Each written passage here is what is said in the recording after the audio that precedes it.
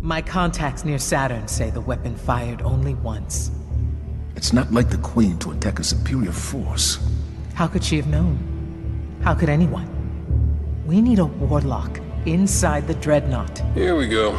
Our first priority must be to protect the city. Our Guardian got a good look on Phobos. Whatever it was, it turned Cabal against Cabal, wiped out that base in minutes. How long would we last? Until we understand what we're dealing with. They are taken. Eris, get your rock off my map.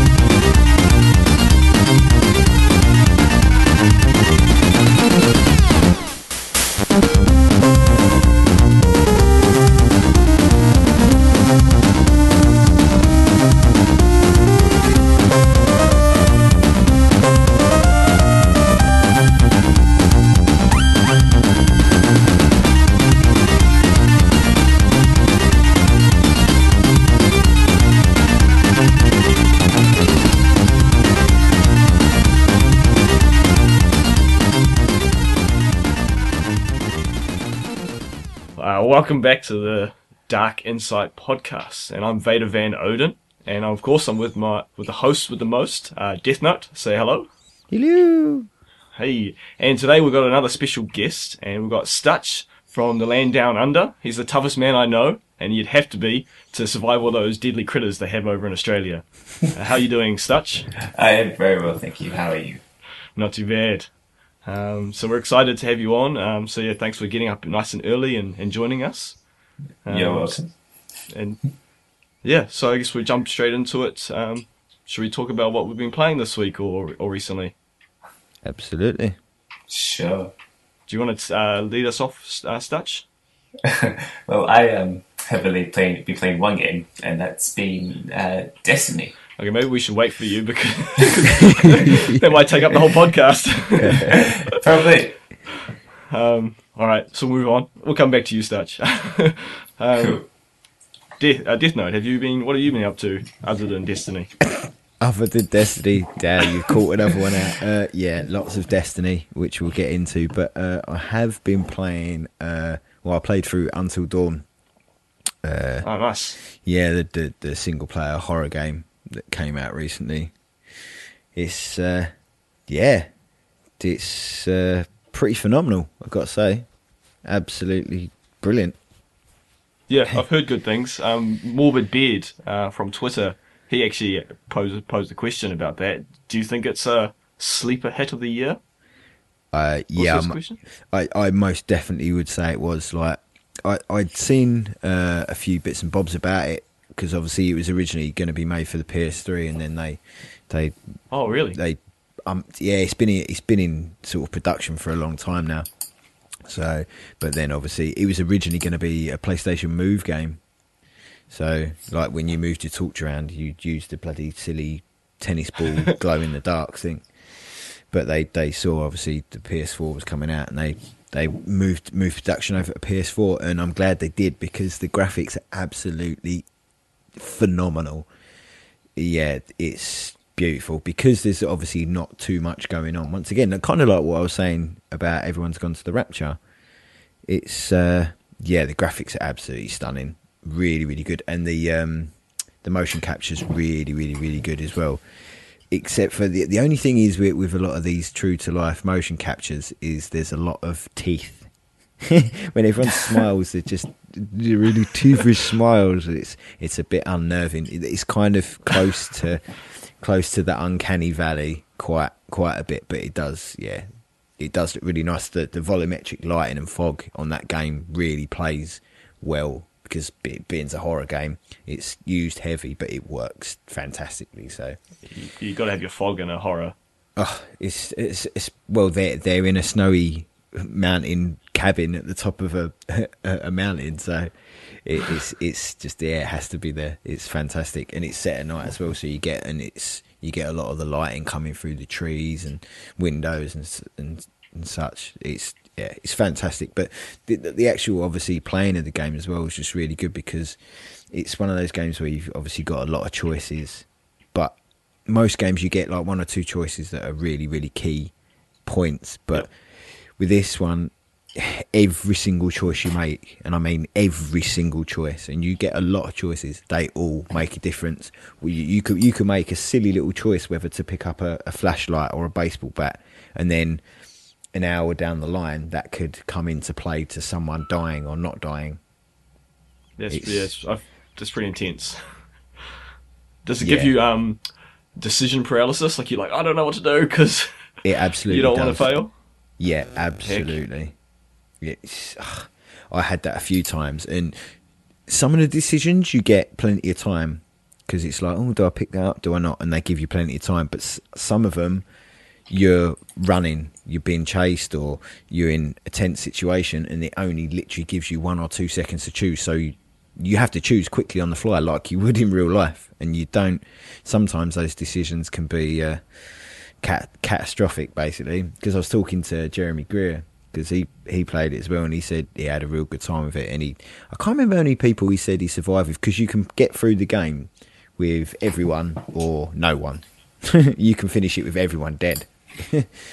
So yeah, it's insane. Stutch, have you had a go at it or seen much about this game?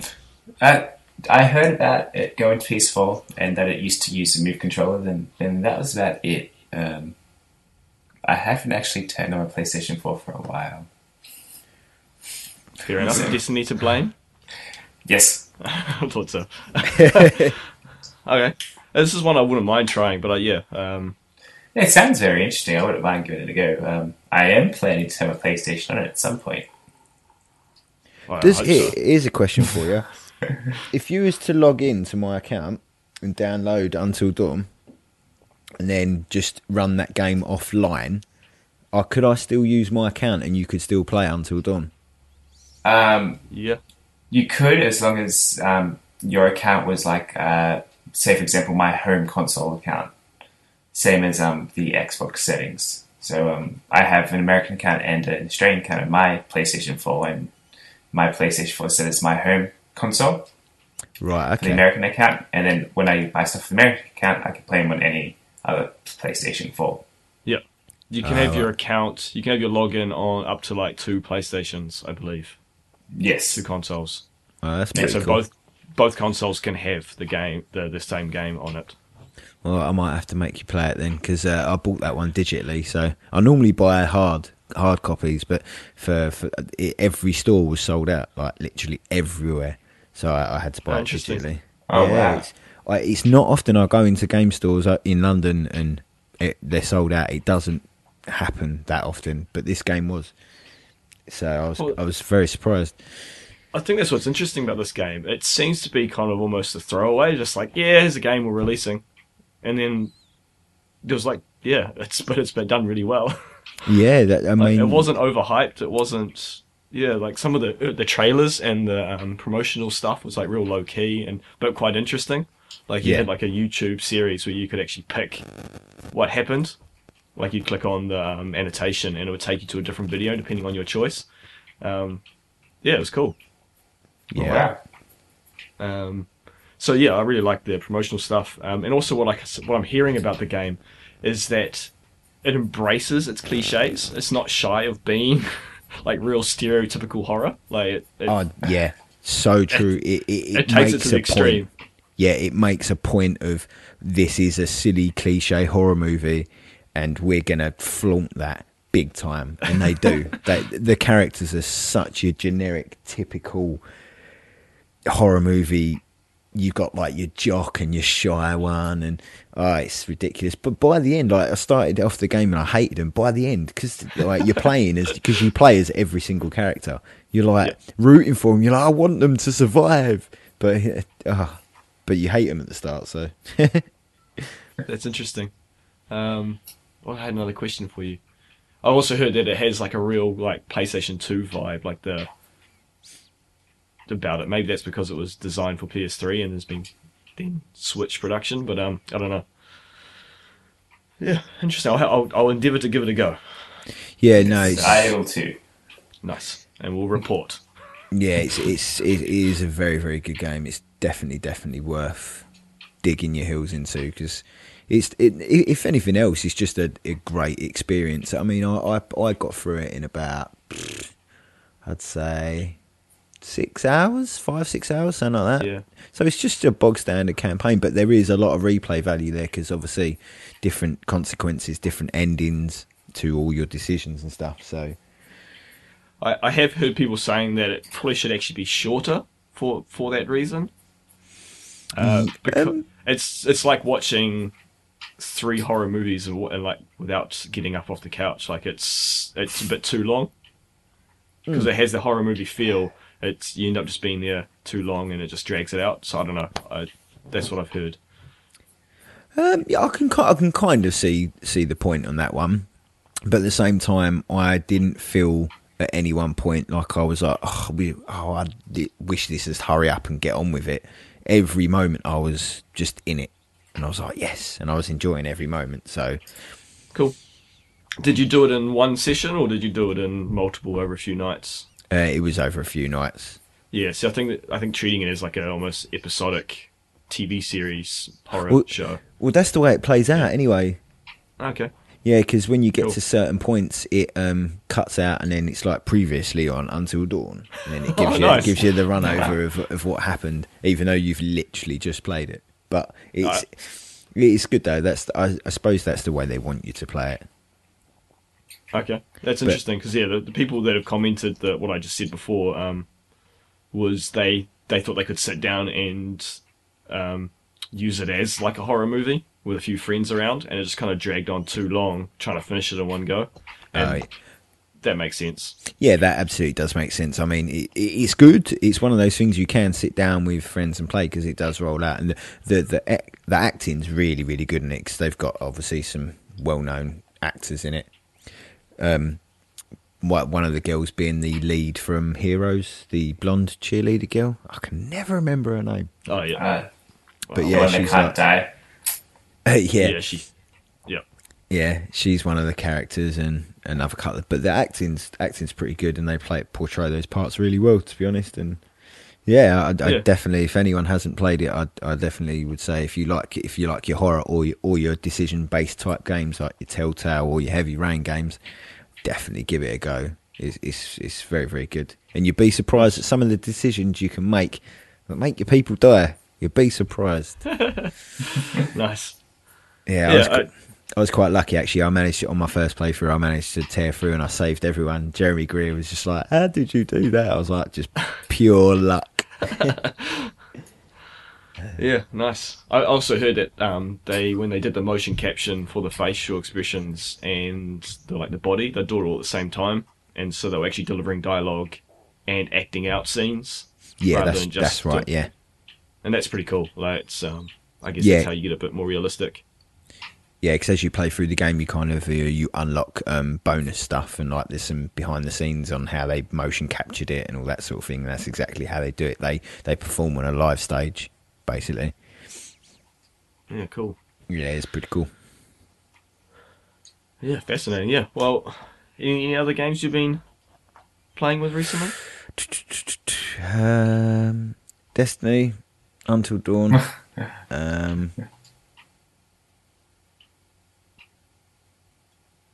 Metal Gear, finished Metal Gear. Well, I say I finished it. There's a bit of a bone of contention with me at the minute. Being as how we spoke on the last podcast. Yeah, I got to the technical end, but I refused to do what they put in challenge missions that you need to plough through to get to the real end, and I refused to do them. So I kind of just sat and watched the extra ending on YouTube and the extra little bits that I didn't get because It's 2 endings for the game. yeah. Yes, I'm still not sure how that all works yet because I haven't fully finished it yet. I finished chapter 1. It's like the Batman game that came out earlier this year. Yes. Oh, that got And that hacked me off as well. Yeah, to get the true ending on that, you need to do all the Riddler trophies, and there's like 130 of them.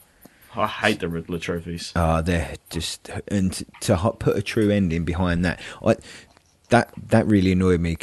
Putting true endings of games, story content behind challenge walls, I don't think's fair, because some people just play games just for the story, you know, and they don't hiding that behind a pure challenge wall. And some of the Metal Gear ones were really hard, and I just was like, nah, I'm not doing this. I play Metal Gear for the story mainly, so yeah. Yeah, fair enough. There is a lot more gameplay in Metal Gear Solid 5 compared to previous ones. Like, oh geez, the storyline's there, but it's like, you can just play for hours and not see anything. Like if you're doing a lot of side ops, which is cool. Like that's what I really like about it. It's different. Like it's one of the best open world games I've played. I tend to get quite bored of open world games pretty quick, whereas this, it's awesome. Yeah. So I'm yet to see what how that ending plays out, or how those challenge missions play out. I think I'm in the start of some of that now, so we'll save that, I guess, for our Metal Gear Solid special. Yes, indeed. Stutch, would you ever consider getting Metal Gear? I would, but probably not at the moment, because it seems like it's a big commitment game to finish off, like just the main story. So maybe when I find that I have nothing else to play, I will pick it up. But for now, probably not anytime soon, because there's like I got Destiny to play, then Halo 5 is coming out that I might check out for that fall, and so I may get around to it in the end. Fair enough. I actually think you'd really enjoy the gameplay. I guess me and Death Note convinced Jeremy to kind of try it out, and he's hooked. Hooked beyond belief. His Twitter feed is just full up of Metal Gear battle pictures. Oh, it's awesome. It's so good. I can't believe how, after speaking to him about it, how literally addicted he is. He's even said to me, though, he's like, I literally couldn't give two shits about the story, but the game is just amazing. And that's what's so interesting about it, that it actually has both. Like, it has aspects for everybody. Yeah. There's people who really like the gameplay, or there's people who really like the storyline, and it's great. Like I really like how they've made a game for everybody. So I'd encourage you to give it a go. I will when it goes on sale and after Halo comes out. Fair enough. He's deep in Destiny like me. When you're in, you're not leaving. You aren't leaving anytime soon. Gotta go cold turkey. No, never. Well, I guess it's my turn to talk about what I've been playing. Metal Gear Solid, but the other kind of curveball I want to throw in there is actually a iPhone game. I believe it's probably on Android, I don't know. I have it on my iPhone. It's called Only One. It's a free-to-play game, and your character is probably about 10 pixels big. Like, it's all little blocky pixels. But it's really fun. Like, all it is you're on top of, like, kind of a big plinth, or kind of, I don't know, what do you call it? Like, it's just a round arena, and it's just a sheer drop off either side. And if you fall off, you die. If you knock enemies off, they die. And you just gotta battle and fight. I guess it's like themed after Highlander. You know, only one. You gotta be the last one surviving. That can't be only one. Yeah. And it's a free-to-play game. You can pay for like power-ups and stuff, but I've never spent any money on it. And there's 100 rounds, and I'm at round... What happens is when you get to the 10th round, you fight a boss.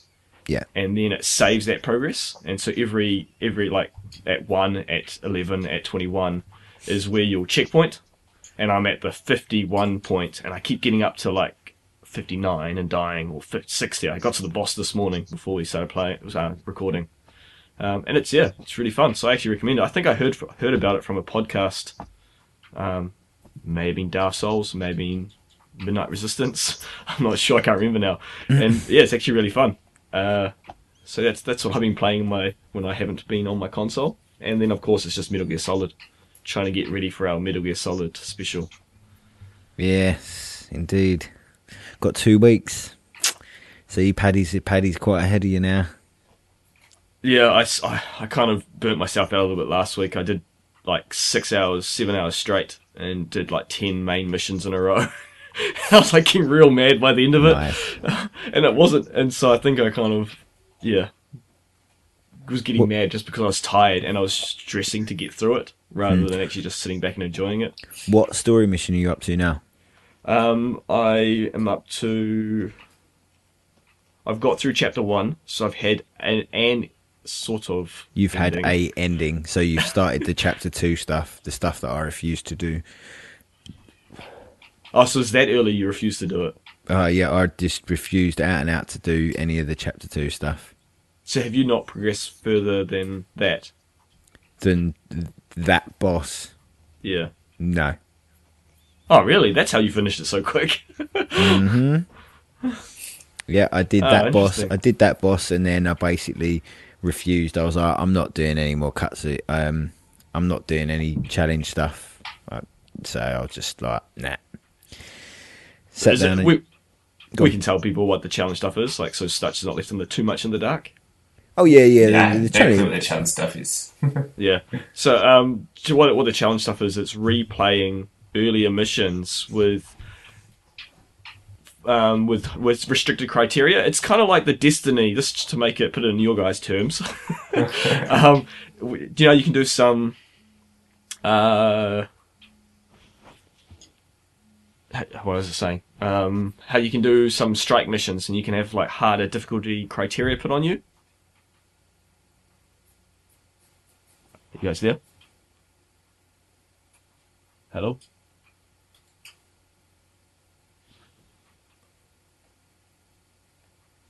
What happened? Man, my mum called. It's all we're going not winning down today. tonight, isn't it? Oh man, sorry about Did that. you just And it love just that, cut the call everyone? off. That's so staying in. Everyone, the podcast just got blanked out by Charles's mum. Yeah, the whole call just went into hold mode. I can't even remember what I was saying now. So what we're talking about, the challenge modes, Metal Gear Solid, and I was liking them to that's the it, Destiny, like just as the strike missions where you have the daily strikes or whatever they're called, where Okay, the daily heroic stuff. And where you get like special criteria, like that enemies will do more damage or whatnot. Yeah, they're like the modifiers. Yeah, that's it. That's the word. It's just the same kind of thing. And so you'll redo a mission where, like, I just did one last night where you had to sneak into a base and destroy comms units. And it's very early on in the main game. But this time, you have nothing. You go in as Naked Snake. Like, That's what he's called in Metal Gear Solid 3, if you don't know Stutch. That's his code name, Naked Snake. And you have to get everything on site. You have to pick up all your equipment by taking it from enemies. And I thought it was really cool though. Like I liked that idea that there was, I could try and be real big boss and like do everything from scratch. So so far I haven't minded it. I'm yet to see. If it starts getting more annoying.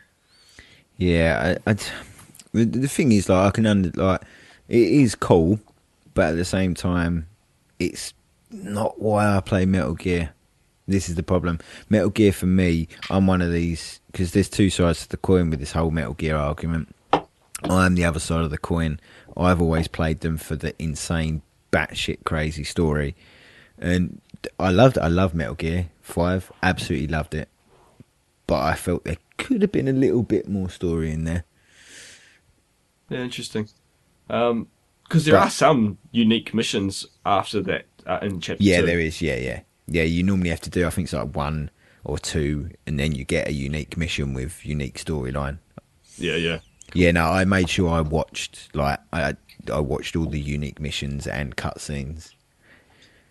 So I still knew everything that's going on. I don't want to go back and play old stuff. But then saying that, I played Destiny. So what? I was gonna say you played a lot of old stuff all the time. Snap. Yeah. So maybe I just wasn't in the zone at the time to be playing. Well, yeah, that's fair enough. Like, to be honest, like, I rushed through a bit of Metal Gear Solid and I was burnt out and I got really frustrated, and I think that's maybe what happened. Well, could have added to your frustration. Same as what happened to me, is that doing too much Metal Gear can kill you.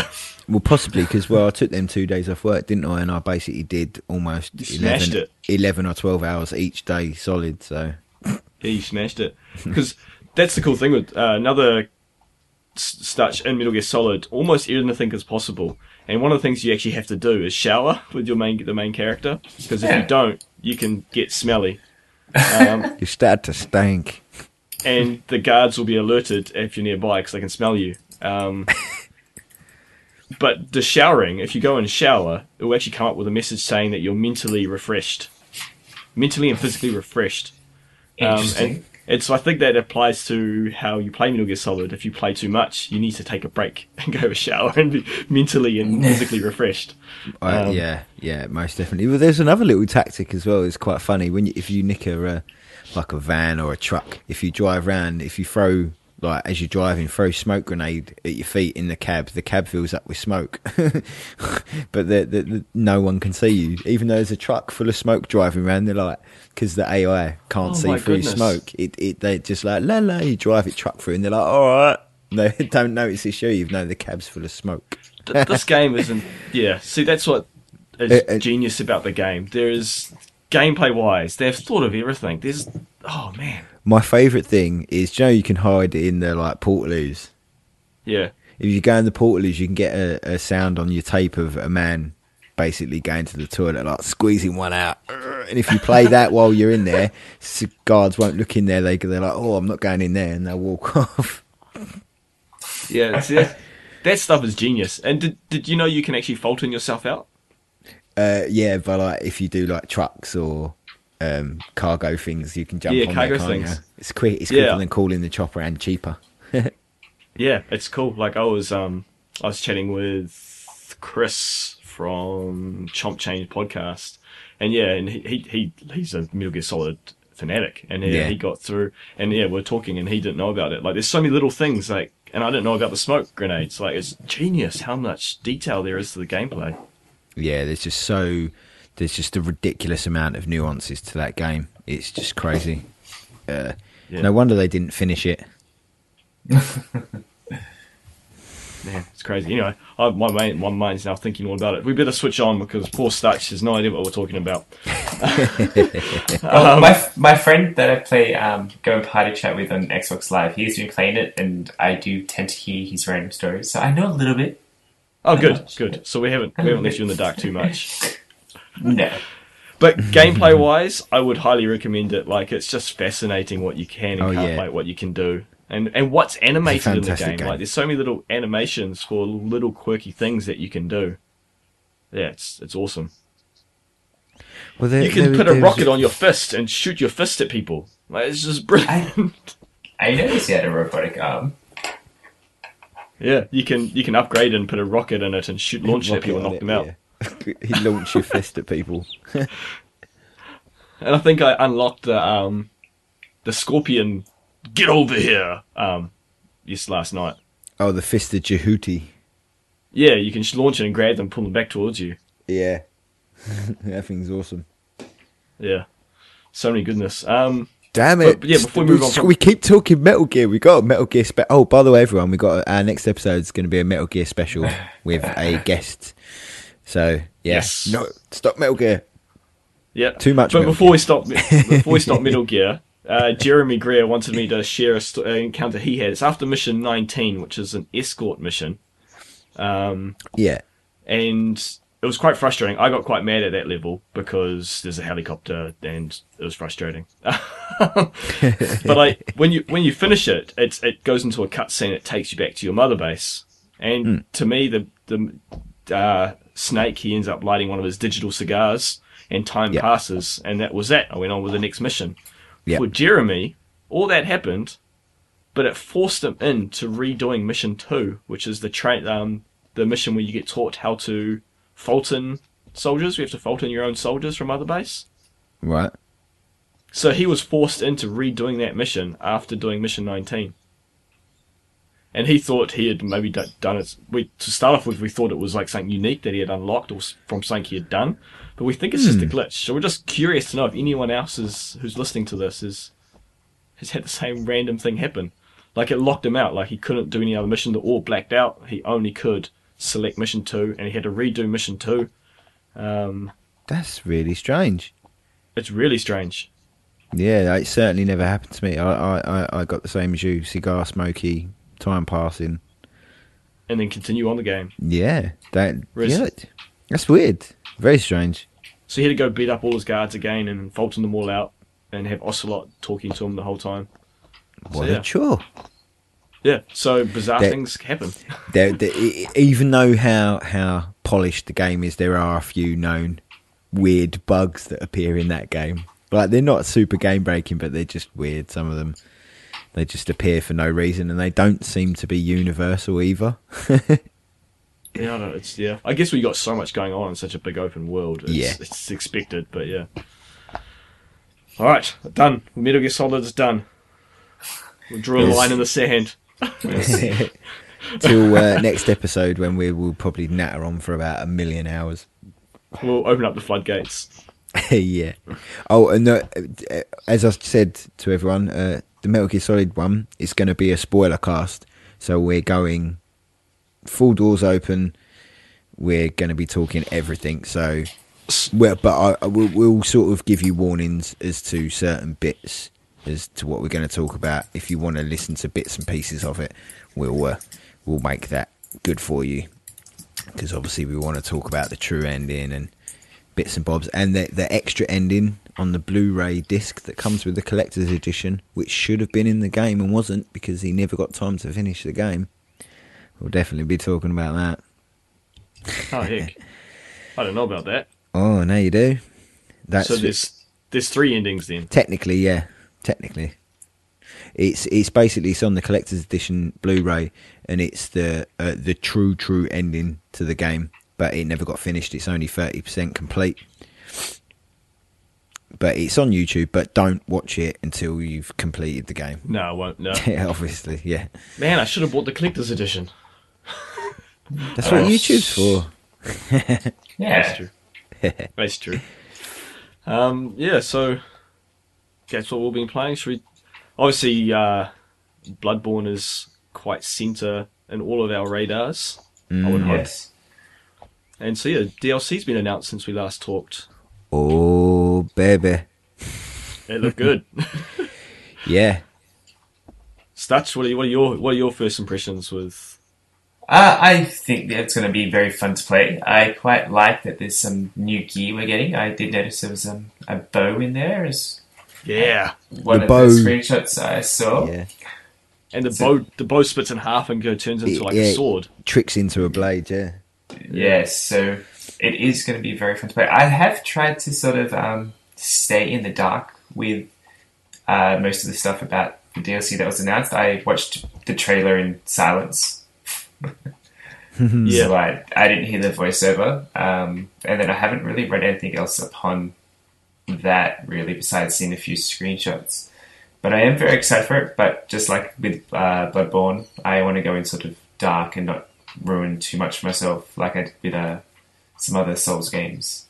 Yeah, I think you're in the same boat as me. Dark Souls 2, I kind of knew too much, and Bloodborne I went in more dark, and I think I enjoyed it more for that. Yeah. To be honest, though, I don't think we're going to get much more about the DLC, really, to be honest. I think they're hiding most of it away, because even in interviews they've said kind of where it's going to be set, but that's about it, really. And that's all they tend to be giving away by the looks of things. Well, I was actually really impressed with how Sony and From Software dealt with Bloodborne. Like, I kept away from a lot, but everyone thought it was a werewolf horror. Like, everybody. Yeah. And then you turn the corner, and it was done so well that you didn't really realise that it had changed until it fully had changed. You're Until like, whoa. it basically slapped you around the face with a big wet fish and went, "Hello, wake up. This is not the same game anymore." A big wet tentacle. Yeah, pretty much. Yeah, exactly. And I think that's could be very similar with this. I'm expecting some surprises in there. Well, I don't know if you read that interview that I sent you the other day, because that kind of alludes to a little bit of it. Yeah, I had a chance to read a little bit, but yeah, we won't. But I won't. Being as Stutch wants to go super dark, I won't mention the setting where it is. So No, it's okay. It's okay. I don't mind knowing a few things, but I just don't really like to know about the story too much. Like the setting. Yeah, you're right. Yep, I agree. Story is key. Setting is not as well. We all know the game's set in nightmares and dreams, and so yeah, we can be pretty sure that it's set in a nightmare. Well, yeah, because that's the thing. But everyone was sort of debating whether it was going to be sort of Artorias of the Abyss jobby going back in time, blah blah blah. But it seems like it, by the looks of things, it's a nightmare where all the old hunters are trapped, basically. So there's been information. Go on. Sorry. Yeah, I was thinking about that. Like, I don't think time is really relative in that place at all. Yeah. No. Time. It's time is relative. You're in a dream, and you go back and forth between the dream world, which sort of takes you out of reality. Exactly. Yeah. And so time doesn't work the same way in dreams as it does in reality. So they can kind of get away with a lot more, probably. Didn't they always do this in FromSoft games, though? That it's all, as they say, timey-wimey. Yep. Well, Solia says in Dark Souls 1... he does. That the time is it convoluted? It's convoluted, yeah. And that's why we're seeing warriors of the past appear in our time, is because they've been pulled through time and space. I think it's... I like the idea of it, but I think it's a little bit of a cop-out. I always have thought, because when you start to add in time splits and things, you can get away with a lot more without explaining it. Yeah. I do like the fact that the timeline's already set. Like, Artorias is already known as the hero for killing or stopping the abyss. Oh, this game's way old. You'd be surprised. I've only just finished playing it. That's true. All right. I'll stop. No, you can carry on, but spoilers for Dark Souls. If you haven't played it, fast forward about 5 minutes. Yeah. There you go. What I was saying, but yeah, like it's like how I see time travel is that it's how Red Dwarf deals with it as well, is that it's already happened, and so you're just fulfilling what's already happened. So if you go back in time, you're not changing time, because if you change time, you'd never be in that position to go back and change time. Yeah, absolutely. And so all you're doing is actually going back and fulfilling what has already occurred. Yeah, absolutely, exactly. And so you're going back as the hero. Well, I guess you're not really the hero because no one knows it. No one knows it. The unknown hero. You were the hero all along, but history saw it better and fit to make sure Artorias was known as the hero. He was basically a martyr. Yep. Yeah. And I like how they deal with time. So to me, that makes sense with the idea of time travel. It fits with my philosophy or my understanding of time travel, which is obviously not real. But yeah, no, I just like the idea of the way this is. Obviously, all the old hunters are trapped in this nightmare. So the way I see this is, when they die, they finish. They don't go on to anywhere because they're hunters. They maybe move on to this nightmare, and that's where they stay. That's, I don't know. Maybe I'm reading into things differently, but I've got to say. Ludwig don't look too clever, bless him.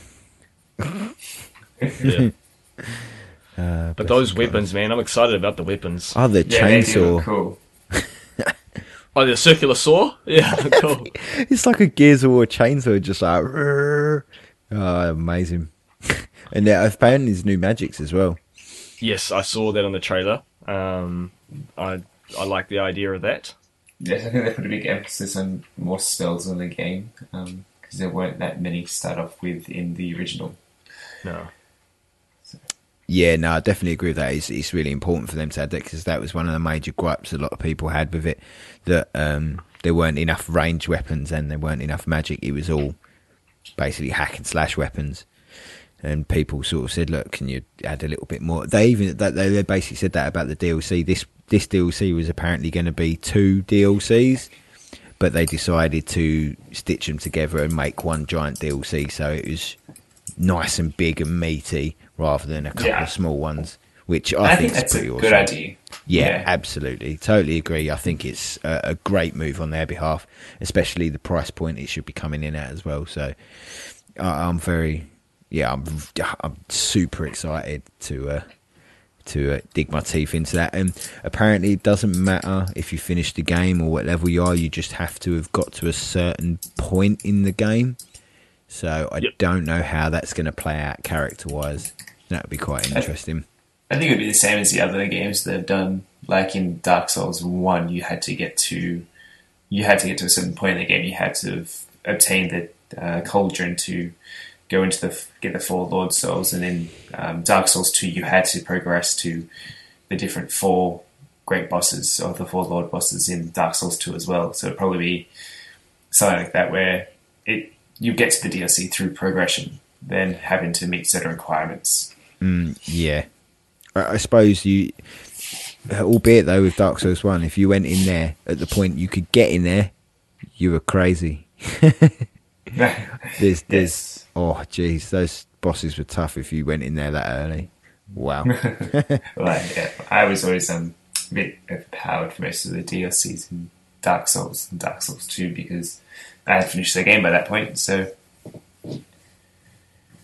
Oh yeah, Dark Souls 2 though, and New Game Plus, those DLCs are pretty tough. Oh, they are tough. Heck. Yeah. They ramped up the difficulty in those, that's for sure. I was just thinking, I don't think I've got any non-New Game Plus characters on my Bloodborne account. I've got one that I haven't finished the game with the New Game Plus. I pretty much got the Platinum Trophy in Bloodborne and put it down. It's like, I've played this enough for now. I'll pick it up when the DLC comes out. Speaking of that, did you get your email with your free Bloodborne theme, Stutch? No. Yeah, overnight. You would have been like 12 o'clock your time. You should have got an email if you've got your platinum. I'll have to check. Which account did you get your platinum on? Your US account or your Oz account? My Oz account. Yeah. Everyone in the Europe region who got a platinum has got a free Bloodborne theme. Yeah. I'll have to check it out. Yeah, anyone who planned it, yeah. Death Note sent me a tweet this morning. I saw it and checked my emails. Downloaded it. It's pretty cool. I've got 4 or 5 Bloodborne themes now on my PlayStation. Oh, cool. Nice. Yeah, the only reason I knew about it is because that tweet was from older Shuhei Yoshida himself, so I was like, ooh, I'll pass that on. Ooh. Nice. I think I replied to everybody. I think I might have replied to him as well. No, it's quite cool though. It's obviously appreciating people that put all their time into a game that he clearly enjoyed playing. Yeah, and it was such a fun platinum to do as well. It's a fun game. I don't know if we talked about this last episode, I think it was, that we talked about, both me and Death Note find that the Bloodborne was the most fun, like in a condensed experience. What are your thoughts on it, Stutch? Like between Bloodborne and the Souls games, have you got a favourite? I think my favourite probably is still Dark Souls 1, purely for like nostalgic reasons and getting hooked in the game. But Bloodborne it was really fun to play. Like the story was enjoyable, the gameplay was fantastic, and just how everything linked in to the world together. Like everything was connected, and there was sort of no discrepancies about where you're going, and there's a lot of mystery to it, which was a lot of fun to solve. Like if you didn't know how to do something, you were sort of screwed and you had to figure out a sort of puzzle to get to the next area of the game. And it was just really enjoyable. It was a great experience. It was a lot more condensed, I suppose, and I got through it a lot quicker than the other games, but and stopped playing it quicker. But I think I enjoyed it the most. Yeah, it most certainly was the most condensed, but my favourite other than that was definitely Dark Souls. But I got to say, I thoroughly enjoyed Scholar. As I said plenty of times, we've been over this a million times, but Scholar's just it's really, really good. But yeah, Dark Souls. It's always hard, but I definitely replayed Bloodborne the most. Yeah, interesting. I'm really excited. Actually, the DLC being announced for November was the nail in the coffin for Fallout 4 for me. I was planning on getting it. I was really hyped and excited for it when it was announced at E3. But as more and more has come out about it, it's actually kind of led me away from being interested. And then the DLC for Bloodborne, I was like, nah, that's me for November. I don't need anything else. I've heard a couple of people say that. Yeah, I think CJ and Paddy are both decided to boycott it. Not boycott, it's the wrong word, because that makes it negative. Yeah. More just decide not to get it because they've got other things to do. Other things to play, yeah, that they would prefer to get their teeth stuck into. And that's actually a question I thought we could discuss, and we've led in perfectly to it. Is there just too many big games at the moment? Most likely, there's always too many big games. I like the answer. If you think about it, there are a lot of games to be played even at the moment and in the next few months. There's Forza 6 on the Xbox. There's the new Destiny expansion that came out. People are still playing Metal Gear. There's going to be Halo next month. There's the FIFA soccer game that everyone plays every year, if you're a sports fan. Then there's the Bloodborne expansion and Tomb Raider coming out, and yeah, there's just too much to play and too much money to be spent when you don't have money to spend. Yeah, and time is key. I've still got The Witcher to get through. I'm probably only not even a quarter of the way through that game.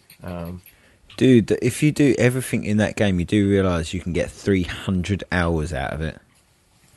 Yeah. Well, that's the problem, and that's one of the things that actually people have been going on about Fallout 4 is that they're talking about 400 plus hours, 400 hours of gameplay. And to me, that's a turn off. That's not a turn on. That's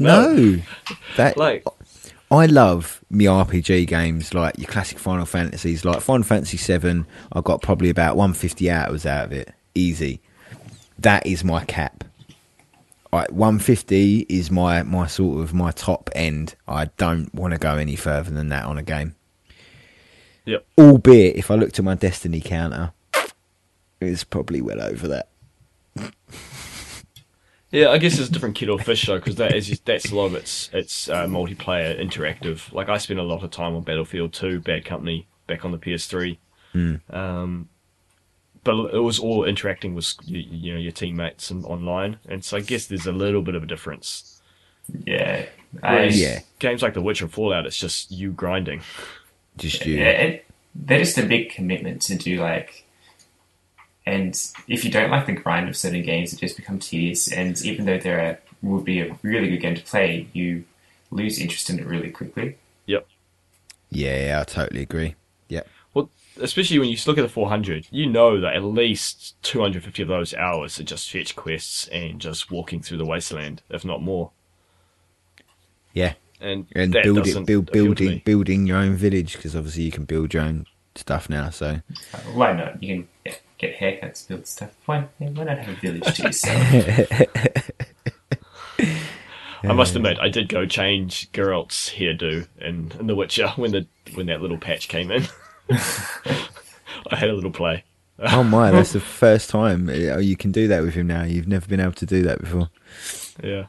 So I know. I think there is benefit to having a big game, but I think that's why I can put more hours in a Souls game and stuff, is because there's you're not running just around the world all the time. It's quite condensed, and you can, when you're playing. Like I find when you play The Witcher, you can spend like 20 minutes just getting from one location to another. And when you only have like an hour or two every couple of days to play, that's a good percentage of your time just spent traveling. And that's why I never played Skyrim. Yeah. Yeah. I really didn't like the fact that you had to walk around somewhere to unlock a city till you got the fast travel. And that's just fun to have played it. too big. I did get into it because I had nothing to play for a while, and I borrowed it from my nephew. And yeah, I just realised I'm going into these caves and I'm coming out with a whole bunch of stuff that I don't need or want. and it's became, yeah, so I found it too repetitive and yeah. Yeah. See, I really like Skyrim, but I didn't play it nowhere near as much as my friends. I literally just played through the story campaign, finished it, probably 40, maybe 45 hours. But my friends, they were putting like sort of 150, 200 hours into it, and I was just like, ugh. I find probably Final Fantasy is the only game really I can put in over 100 hours into, like single player game anyway. Yeah. I'm trying to think what I've put into them. It's been too long. Can't remember. I lost my save on Final Fantasy 7. Oh, did you what? Speaking of Final Fantasy, did you see the latest Final Fantasy 15 trailer? The latest update one. No, I've came out actually at haven't Tokyo seen Game it. Show. It's really cool. It's kind of him where do you know the last one? He was him as a baby, and he was like his dad was holding him, and Yep. yeah, it's a follow on from that. It's pretty cool. I won't say anything more. Just watch it. Nice. Oh, I cannot wait. yeah, it looks pretty cool. And Yeah. did you hear that Final Fantasy 12 is getting HD remake? Or Is was it that at least been- rumoured? I see. I knew it was rumored. I thought that it had been confirmed. I was gonna go yay. Well, I know, got I it. know it's been rumored. My Aussie cousin, who I've just kind of made contact with again. I've met him once, and now we're friends on Facebook. He posted about it the other day, and I think it has been confirmed now. Because I know it came out basically by accident by the dude who does the live music orchestra shows. Because he said something about, this music's going to be in Final Fantasy 12 HD. And everyone was like, what? And he was like, oh no, it was just the translator got it wrong. I was like, no, he slipped up, hasn't he, silly sod. But no, that'd be awesome. I really enjoyed 12. I was crap at the gambit system though. I've never gave 12 much of a go, so I wouldn't mind giving it a go. It was really, really console? good. Story was a bit fluff though, to be honest. I remember I did the kind of the intro, the first few hours, and I didn't like all the long, stupid names. I couldn't work out where I was supposed to be going or who was who because the names were so long. Yeah, but I like the art style, like that old Final Fantasy Tactics look. Yeah, it was a great game. Just the story was very, very political heavy. It was a bit fluff for my liking. I like fantasy sci-fi, like most Final Fantasy games. But yeah, no, it was good. I enjoyed it. But I'm really, really looking forward to 15. Sorry, go on. Oh yeah, Stutch, are you Final Fantasy player or RPG? I haven't played Final Fantasy. I do like my RPGs. Like I am playing Persona 4 at the moment on the PS Vita, and I'm playing Fire Emblem Awakening on the DS. Okay, cool. So I do like my RPG games. I really do like my Japanese RPG games as well. But And you are a man with all consoles, aren't you? I am. I have a lot of consoles. I've got the Vita TV, or whatever you call it, PlayStation TV, whatever it's called. Yeah. And it's handy, but the games that I want to play, it'd be easier if I had it on the go. Or in a handheld rather than actually on the TV. Because if I'm sitting at the TV, I'm just going to play Metal Gear Solid 5. Nothing else. Or one of these other big games. I'm not going to play a little handheld game. Yeah, they are made better for travel. Those like the PS TV stuff is better for travel, I find, than anything else. Yeah, good for a holiday game to play while you're traveling. So what I've done now is I've got the Vita TV set up in my bedroom, and so as I'm going to bed, if I want to just relax and play I've got like Shovel Knight on there, and I've got cool. Final Fantasy 9, which I'm replaying. I think I'll use it for that. I might try and get Persona 4 for the Vita, because I've never played them, but I've heard really good things about it. Yeah, it's good. It's a nice grindy game to play.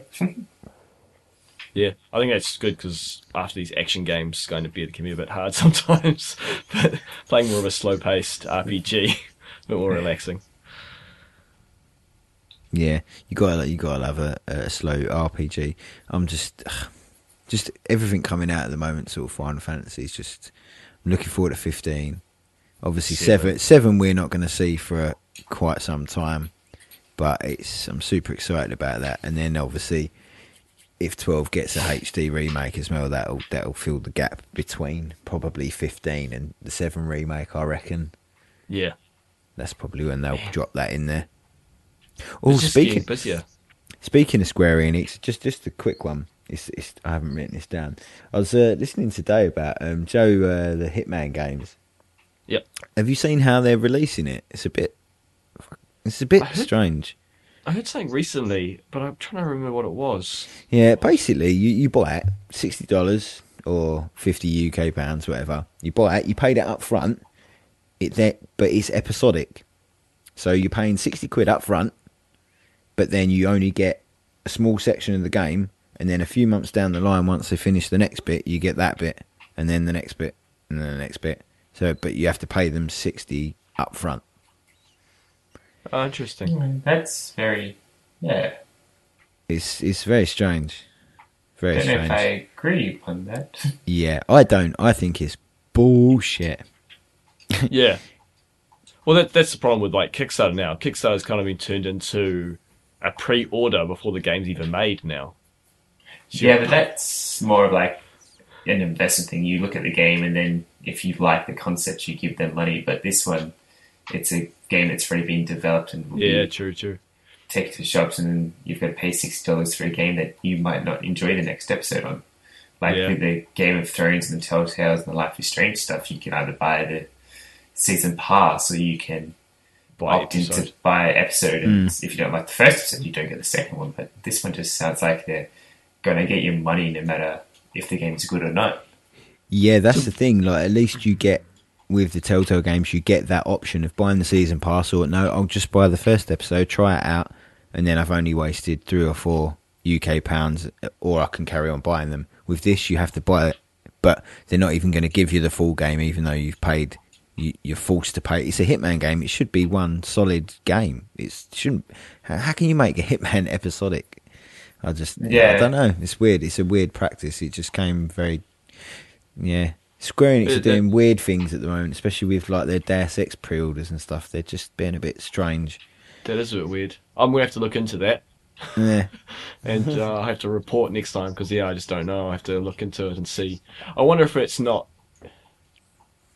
Hopefully, it's not quite as episodic like the Telltale games. Maybe it's like certain missions are released.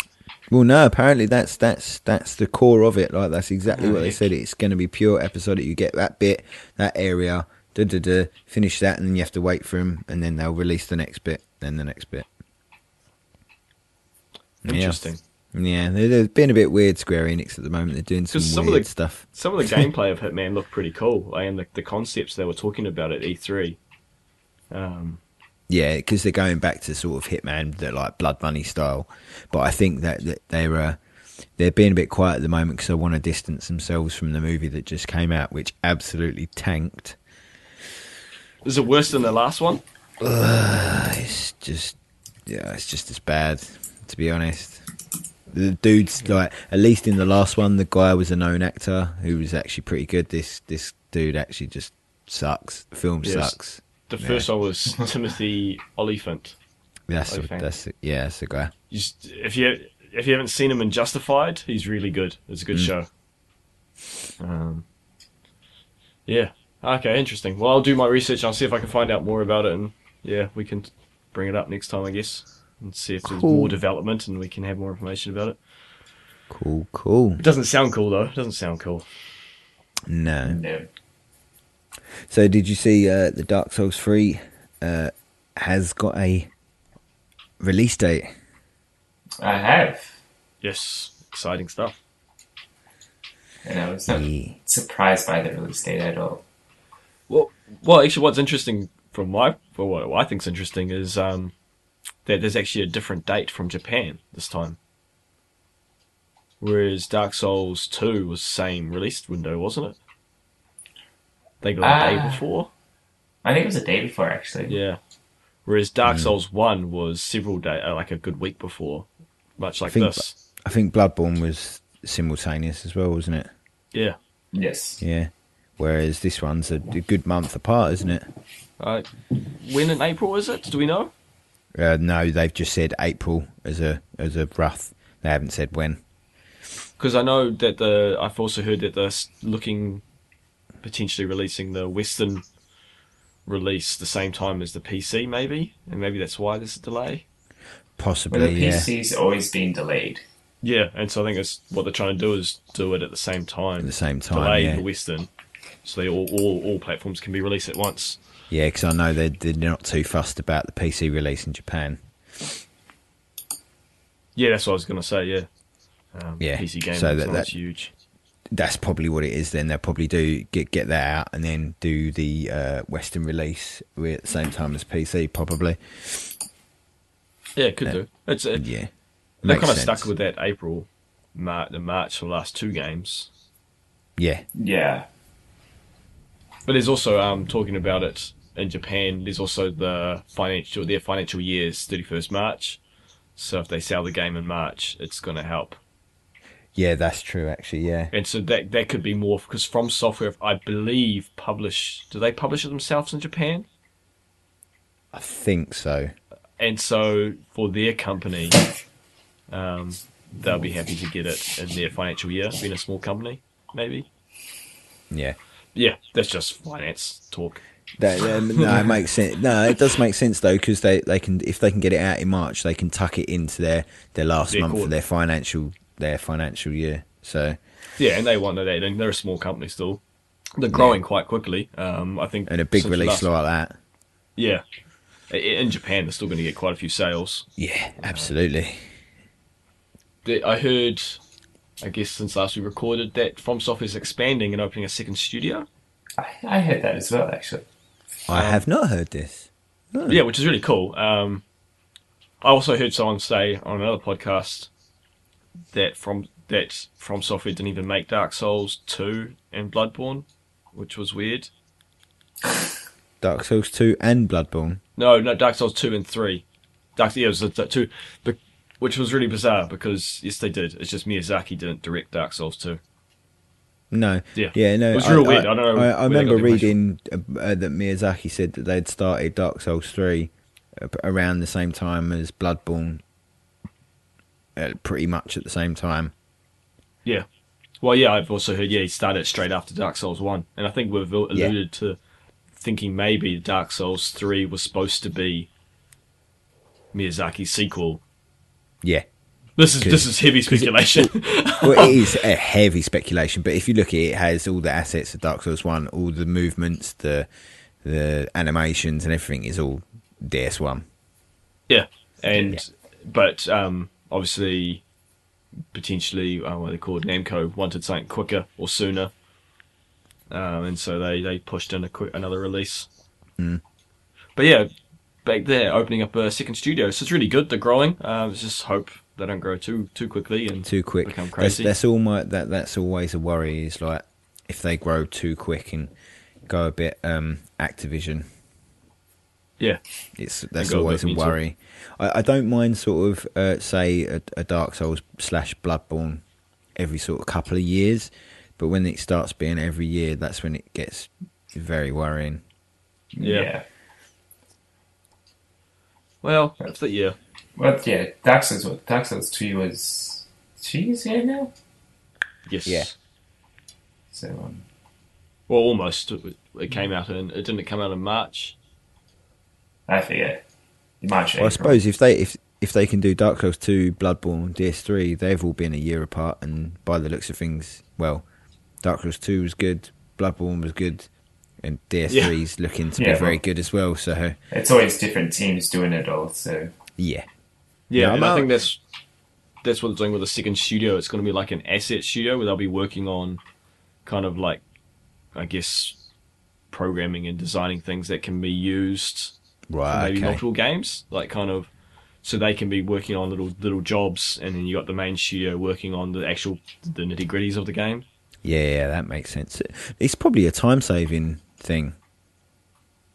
Yeah, well, they use a lot of the same audio. Yeah, most definitely. So I think it was Epic Namebro was saying that he's heard the Ornstein and Smo, like as you enter the fog, there's the intro kind of theme is on Scrubs, one of the Scrubs episodes. Oh, really? Like, so his theory is that they've just got they've bought a sound library. Sound library, yeah. Yeah, or bought a license to some sound, which is obviously being used elsewhere. It'll be like royalty-free sound library. I hope it's not royalty free. I hope it's they actually paid for it. It's good quality. It's some epic music. So I'm sure they paid for it. It's good quality. Oh yeah, no, you still pay for it, but sometimes they're royalty-free, aren't they? You buy them and you can use them without having to pay royalties. Oh, I see what you're saying here. I misunderstood. I thought you were saying, yeah. Yeah, no, the royalty-free sample libraries tend to be more expensive, but you don't pay royalties when you use them. Yep. Yeah. I understood. Nice. So yeah, Dark Souls 3. What are your thoughts, Stutch? I haven't heard what your anticipation for this game is, or your expectations, or anticipation's very high. Good. Hopes that they've taken more of a Dark Souls 1 approach to the world design. Yep. And there's no stupid fast travel at the start of the game. That's there. It's there. Fast travel is there. That's been confused. But yeah, as long as the world's the same as Dark Souls 1, where it all connects, you can get everywhere by actually just traveling and not having to, like you can't get to a certain place without resting at a nest or going to a bonfire and traveling to this specific part of the game. Like in Dark Souls 1, you could get everywhere you wanted to by running or walking. Yep. Yeah, I think you're right. I think that is going to be the case, but Miyazaki said that he just liked the ease of use of being able to travel from the start, because some people don't like to run back and forth, but by the sounds of things, it looks like everything's going to be connected in that sense. So, which is good, because that's how we like our Dark Souls. I guess Bloodborne has warping. It's just you have to warp to.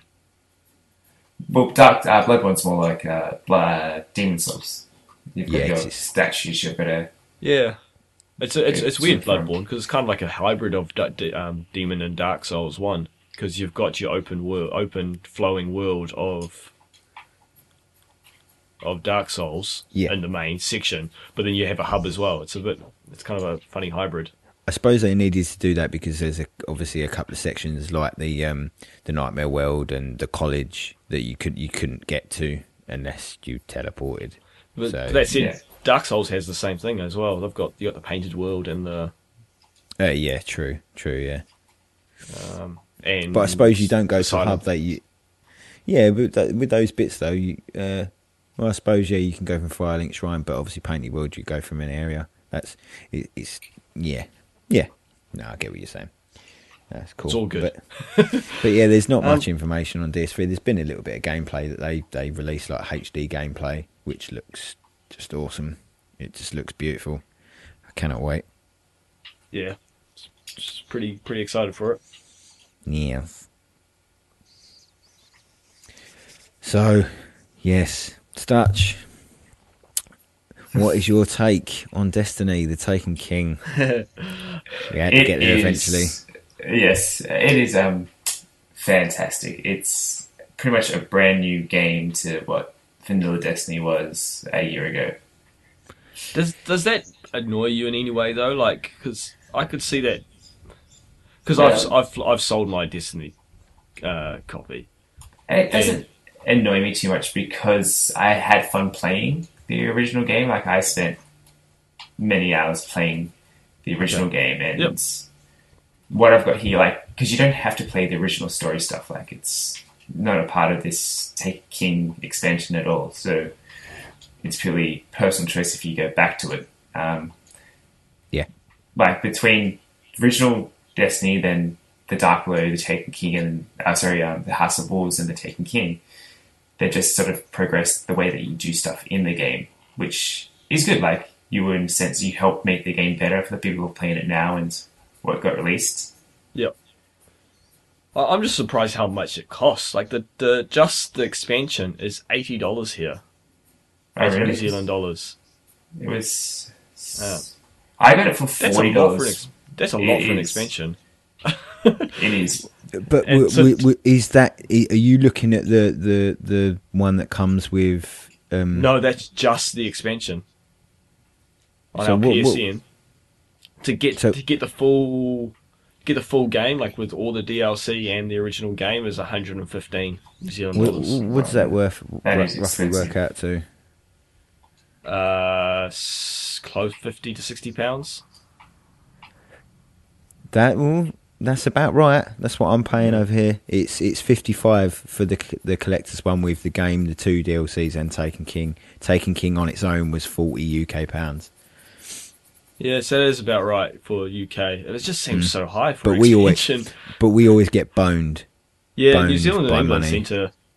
I was actually having a look at the actual pricing. I always bleat around this pricing, and I was comparing EB Games Canada and EB Games New Zealand because a podcast I listened to, they asked me what the prices are, and I compared. So this is the same company, but just different regions. And I took Lego Dimensions, which is coming out next week. Yeah. To buy it from New Zealand, if you convert to Canadian dollars, was 169 Canadian dollars. To buy it in Canada in Canadian dollars was 109. It was That's a huge difference. 60 That's a Canadian huge dollars difference. difference. Oh my god. Stupid. We've said this before. It doesn't make any sense. It's like the Taken King, for example. I know for a fact that that's 40 American dollars just for the expansion, which works out about £30, but we pay £40, so it's $40, £40. So why do we get screwed so hard in conversion? It just makes no sense. Yeah, and we tend to be similar to England, but I guess you guys have a bigger market, so you get more stores trying to cut prices quicker. Whereas we've got hardly anything here in New Zealand, so the prices just stay high longer. So what did you pay for your Stutch? I bought it off the American store, so I got the expansion for I think it worked out to be $45 for me. $45, yeah.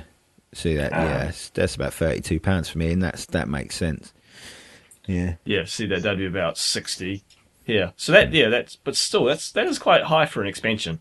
It might seem high for an expansion, but it's bloody worth every penny. I can tell you that now. It is very It fun. really is. If you're going by £1 per hour, I've more than got that out of it. It's like playing a whole new game. Seriously, It is.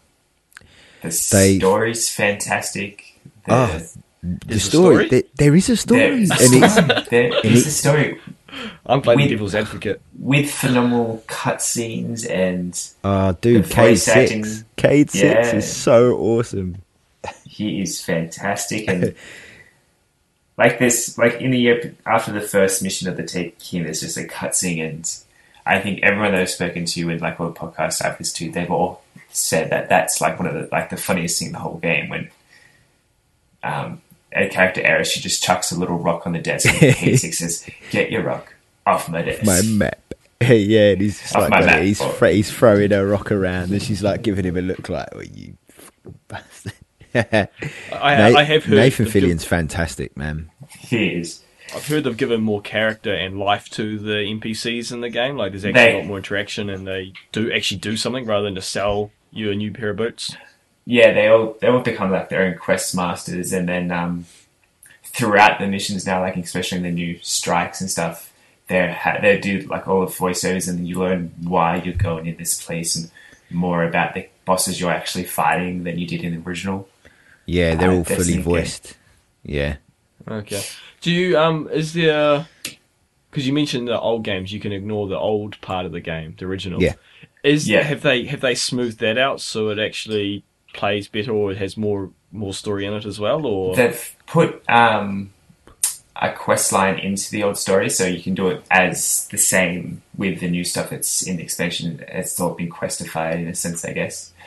But they haven't changed the story or the dialogue to the old stuff. They've kept it exactly the same. So they got a new voice actor for the ghost, and he just reads the same lines as what the old one did, and they haven't added anything new there. They're sort of just whatever's beyond. You said the quest line. What do you mean by that? Like quest line for the old levels? So all the new missions in the Taken King, they're all quests, and you got to start off by talking to someone, and they'll tell you where you're going and why you're doing it. So they've gone back and did that with all the old missions. So there's a purpose to what you're doing rather than just flying around the universe. Yeah. So before it used to be you could go to a planet, and then most of the missions would be unlocked for you, and it's your choice to which order you did those missions. Now they say, this is your next stop, go do this because of this event. Okay, so outside the mission itself, they've given more character and story to what's happening. That's right, but purely for the missions, when you start playing them, they're exactly the same. Which is fine, though, because it's a mission, you go and shoot stuff, but if you know why you're there, it makes it more enjoyable, or can make it more enjoyable. That's right, yeah.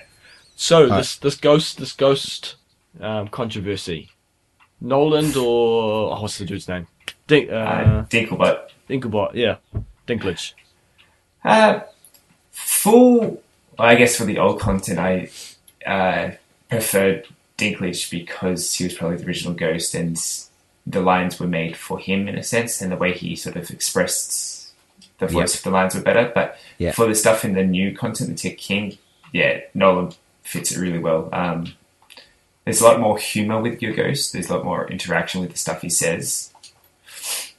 Well, see, I actually listened to like a quick YouTube video comparing it would have been the early missions, obviously, between Noland and Dinklage, and I think I prefer the Dinklage. Like I found Noland just to be it seems silly, but again, he's using dialogue that was already written for someone else. Yeah, that's the thing. Right. That those original lines were written for obviously Dinklage, and the new stuff was written more towards Nolan's style.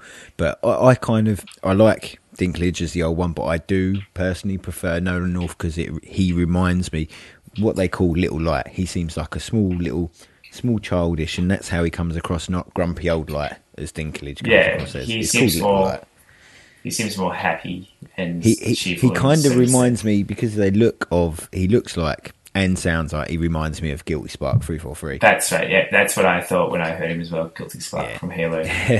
which is good.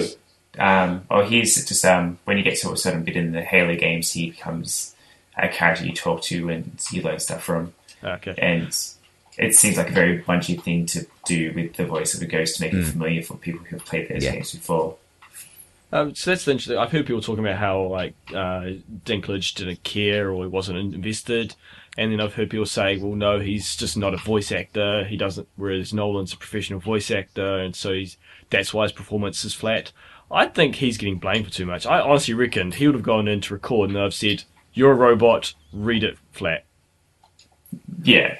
Yeah, I do think if you listen to the way Nolan reads his lines as well, it's very similar. I think it's more the writing more than the voice actors themselves. Yeah, and the direction he would have been given, because I don't think I think Dinklage could do a different version of the Ghost, but I think it's what he was told in direction, and I feel bad for him that he's being blamed for a.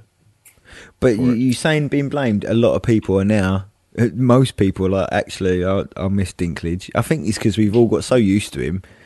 Yeah, like he's been around every mission saying, do this, do that. And... So do you think it's that Bungie have reacted too quickly to criticism from people? Or do you think therethere's other things going on in the background? I think there's other things going on in the background. Well, they said they couldn't get hold of him, but he said that's codswallop. I think it's probably got a bit of both. I think it's to do a little bit of what the fans were saying, and possibly his cost now, because he's quite a big actor in Hollywood now. So maybe he's busy recording Game of Thrones season 6. That's right. Like it could have been purely availability as well, but I guess no one really knows the true answer. But Nolan North seems like the more appropriate approach for a voice actor for I guess a 10-year game or a 9-year game now. Whereas he'd probably be more ready to say, we've got this stuff for you to record, can you come in this X day to do it? Where Dinkle would have to say, "Oh, can you come this time? Let me check with someone else. I'm filming this day. It might not work here and there." Yeah, fair enough. You're just saying 9-year game again. Like, I know that's kind of been leaked and talked about how that's their plan. What flashed in my mind was the dollars that people are going to spend on this game. Well, yeah, but I'm looking at like this is okay. So I bought the Taken King, right? Yep. I haven't bought any other game in the last few months. Yep.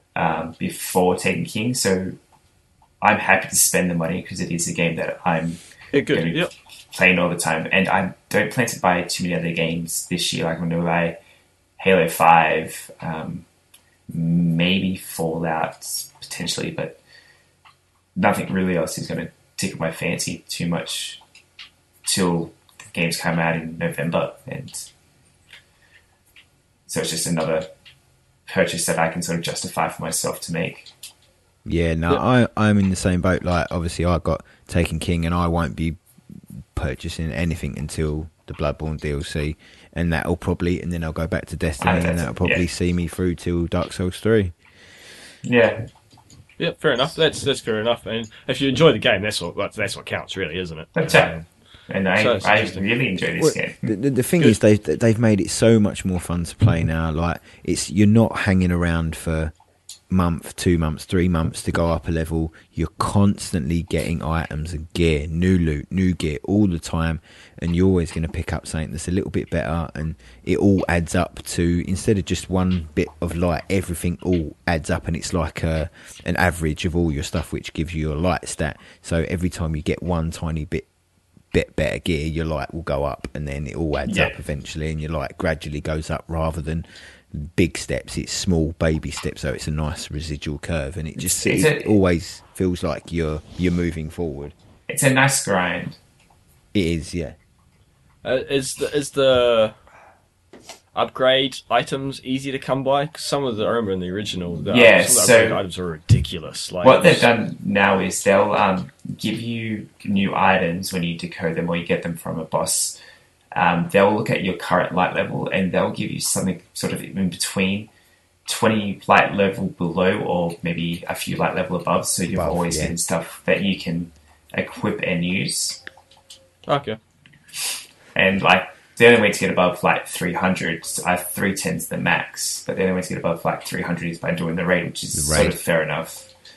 But yeah, like the grind's not as bad. Doing strikes is fun now.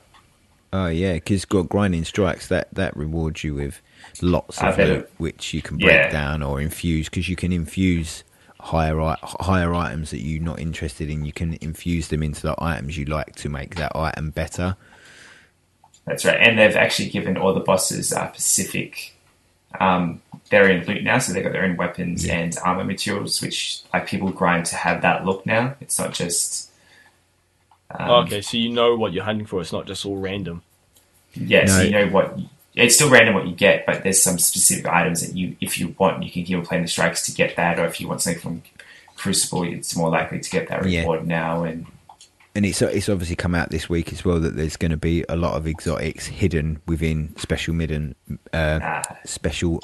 because an exotic sniper rifle called the Black Spindle got uncovered this week that's hidden within a secret mission. So it's not a completely random drop. You just have to go through an extremely tough mission with your fire team to get it. And it's one of those things like they're trying to move away from RNG as much as possible and just try and make everything as fair as they can, and they are doing a very good job of it, I think, because getting these exotics, instead of just randomly getting it here or there, I can do that mission to go and get that. Like, there's a lot of quests that will give you those exotics. Like at the moment, I'm going for the Boolean Gemini. I know that I've got to finish this mission, get my Petra up to rank 3, and I'll get it next week on Arms Day, which is awesome. I don't have to just cross my fingers and hope to RNG says that I'm going to get it. Okay, that's good. Have they got rid of some of the stupid... Because I remember doing some those side missions for exotics, like you had to do certain things to the exotic bounties. So they've changed that into... They got their own quest line. So I've got a sword now. I've got the exotic sword now. Oh, you got swords. That sounds cool. Swords are very cool. So I got my exotic sword this week. Yeah. And that was just part of its own quest. So you've got to do this, that, and whatever to get the sword. But there's a story behind it. Yet. Like Okay, so flesh them out. Because I remember doing one, and it was just ridiculous. Like, there was like, you had to do different stages, and I'd done the first two, and they took ages. Then I had to go into the Crucible and only do void damage. Yeah, they sort of got rid of the elements one. Like, for this sword one, you've got to get... There's a stage where you've got to kill 50 mages or ultras with your sword, and 25 people in the Crucible with your sword. Well, so that's okay. Do you get But negative points if you kill someone without your sword? No. No. No, it's just you've got to kill 25 people in total with your sword, and that's that. But you don't get points taken off you like you did with the old bounties. Yeah, that used to drive me mental, because Void was like your rocket launcher was the only thing I had with Void. There is one bounty floating around at the minute that no one's really liking. I think it's for the chaperone, I think.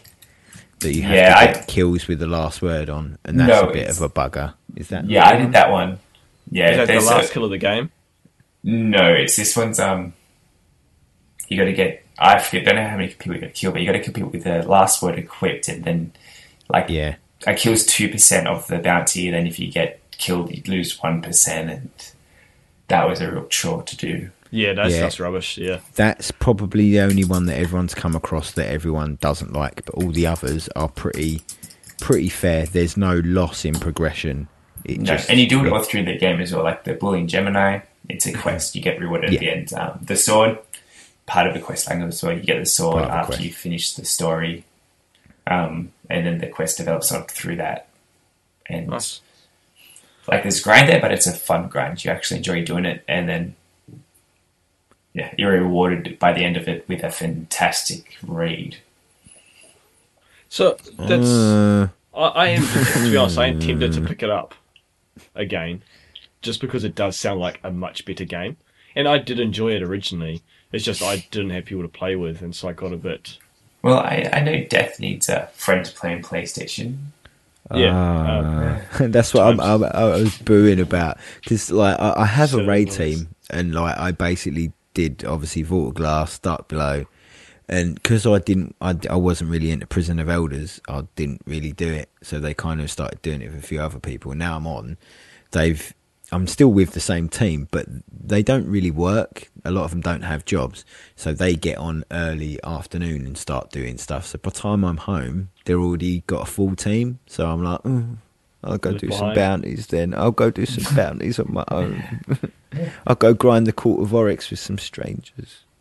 Yeah, see, that's I had no one really to play with, and so I kind of burnt out of it pretty quickly.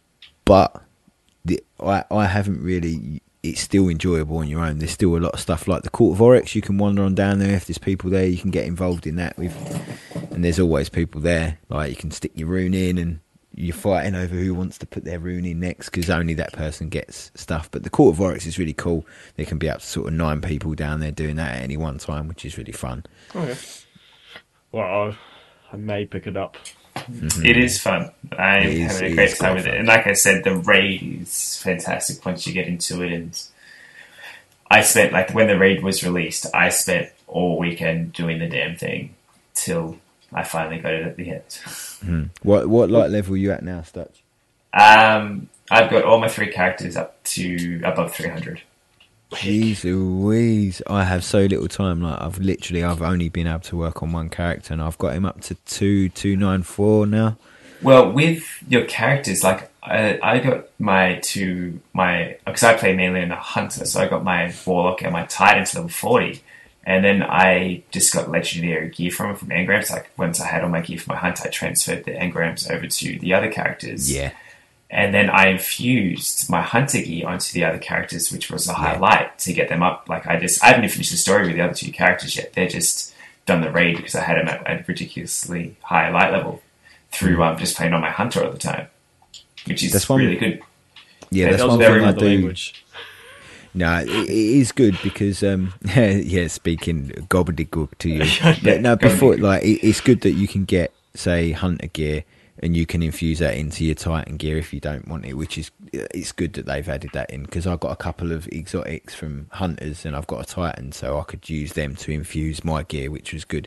Whereas before you'd get a hunter helmet and you're a Titan, you're like, ugh, what a waste, and you just have to dismantle it. That's all I ever got when I was playing as a hunter. I only ever got Titan good stuff. Yeah, see, now you can use that stuff to infuse your own gear, which is great.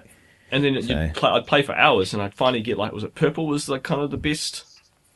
Yeah, Well, purple's the best. Then yellow is exotic. Exotics, yeah. Exotics are sort of the best thing with purple. I'd get like a purple engrams, little rat in it. Then you take it to the guy to decode, and it would turn into like a blue one. It's like, yeah, but they fixed that too. He was an utter bastard back then, though. He doesn't do that anymore. He won't decode it less than what it's worth. It'll only go up now. Oh, good. You'll never get a blue out of a purple. You'll always get a purple out of a purple or an exotic out of a purple. But yeah, he was an utter bastard. He was an utter bastard back then. Yeah. But anyway, so yeah, I'll think about getting it. Just save my pennies. You will have fun. Oh, I'm sure I will. I've said to Death Note last episode, I think it was, I have a little bit of nostalgia for Destiny because it was my first PS4 game I played. And even that, I hear that theme music, in the menus. Oh, the new theme music is beautiful. I don't know if I'd like that. I'd want the original because the new music is so good. Yeah, but I've got a nostalgia for the new one. You'll play the game and you'll get it. Yeah, you really will. And because the game plays well, it's just there was just I had no one to play with, and Yeah, well, they've made it like a lot more rewarding to do like just doing the Vanguard strikes now. Like lots of people just do those to get the gear now because you do. So, for example, more than 3 strikes in a row, you stay in the playlist and you get better rewards. The bosses get more and more. Yeah, you get a streak bonus. So the longer you stay in, the better rewards you get. Like I played, I just streak bonus. Like street cred. I played just Vanguard playlist last night for about 2 hours, and I played with the same 2 other people for the 3 hours, 2 hours, sorry. Wow. We didn't leave the match at all, so yeah, that's the thing. It pays to stay in and not. They're trying to stop people jumping out and just flaking away from strikes and stuff, which seems to be working. I've had a few people jump out on me on heroic strikes, which is a bit annoying, but yeah. One of my final questions is: can you play it a bit more casual? Do you have to be? No, you can play it more casual. You don't have to. You really can, yeah. You don't have to be dedicated. Like I said, you get rewarded now based on what your light level is. So if you're 280 and you play for like an hour, you might go up to 286 by that end of that hour. Yep. Okay, because that's what most people I know in Destiny they're well into it. Like they invest a lot of time, whereas I've got other games when I play other things. So a lot of people don't start out that way though. They go in there casual and then that's it. No other game. You just end up getting addicted. You can't help it. That's right. Like you can get the game now and you can reach level 25 instantly. They've made sure that their new content's not blocked to anyone. Okay, I have heard that because I think I had my character about 27 or something, and then from the original, and then.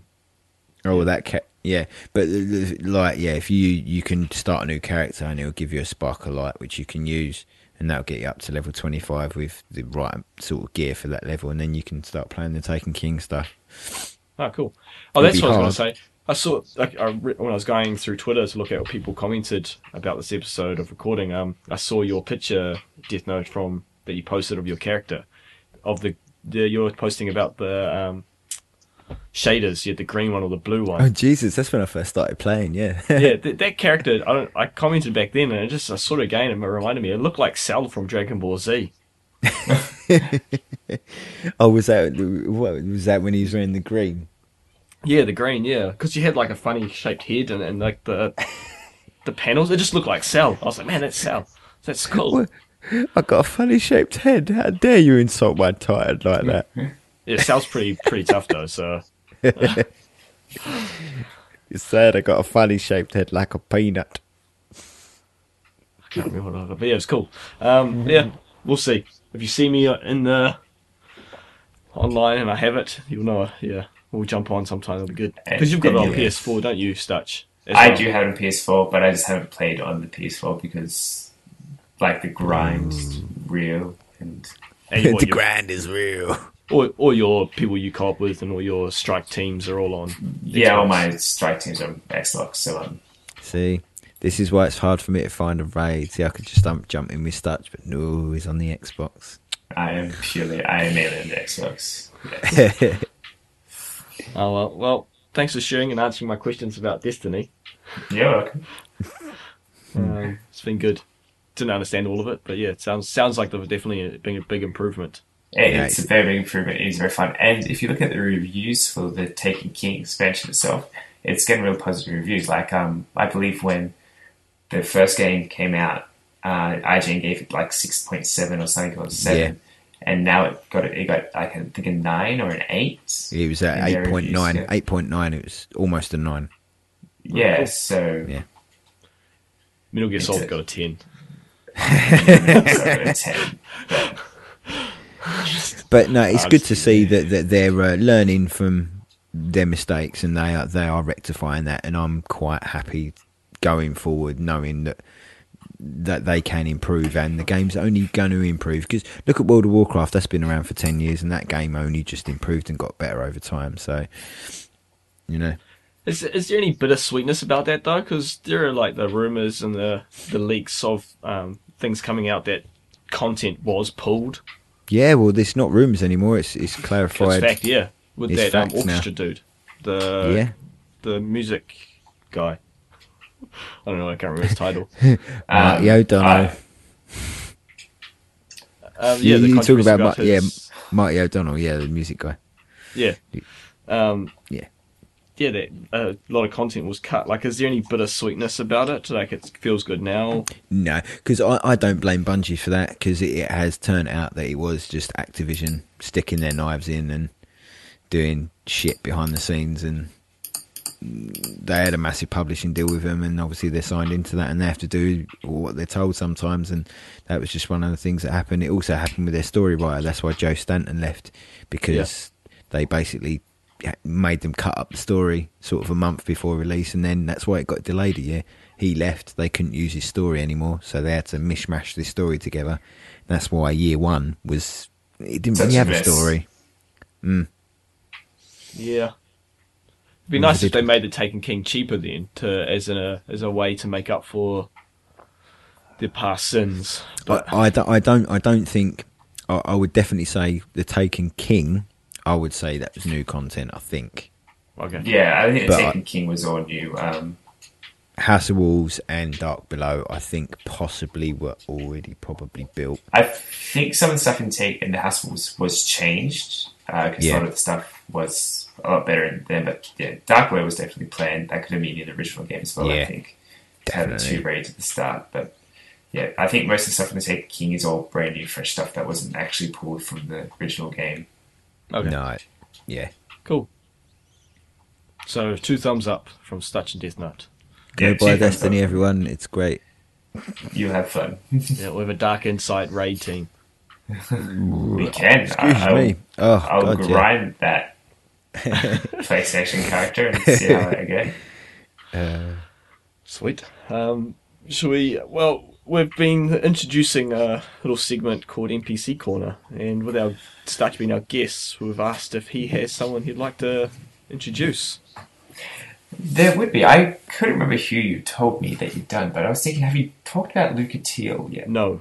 Well, I quite like Luca Teal from Dark Souls 2, so that's an NPC I thought we could talk about. Nice. Yeah, she is a very unique and interesting character. Yes, most definitely. I like. Yeah, she's awesome. Stutch, do you want to give us a quick summary for those who don't know her, or so, a reminder? Yeah, Luca Teal is an NPC character you come by in Dark Souls 2, which she has a very interesting quest line, or I guess a story line to herself, that she's looking for her brother that's, sort of, in a sense, gone to fight the curse.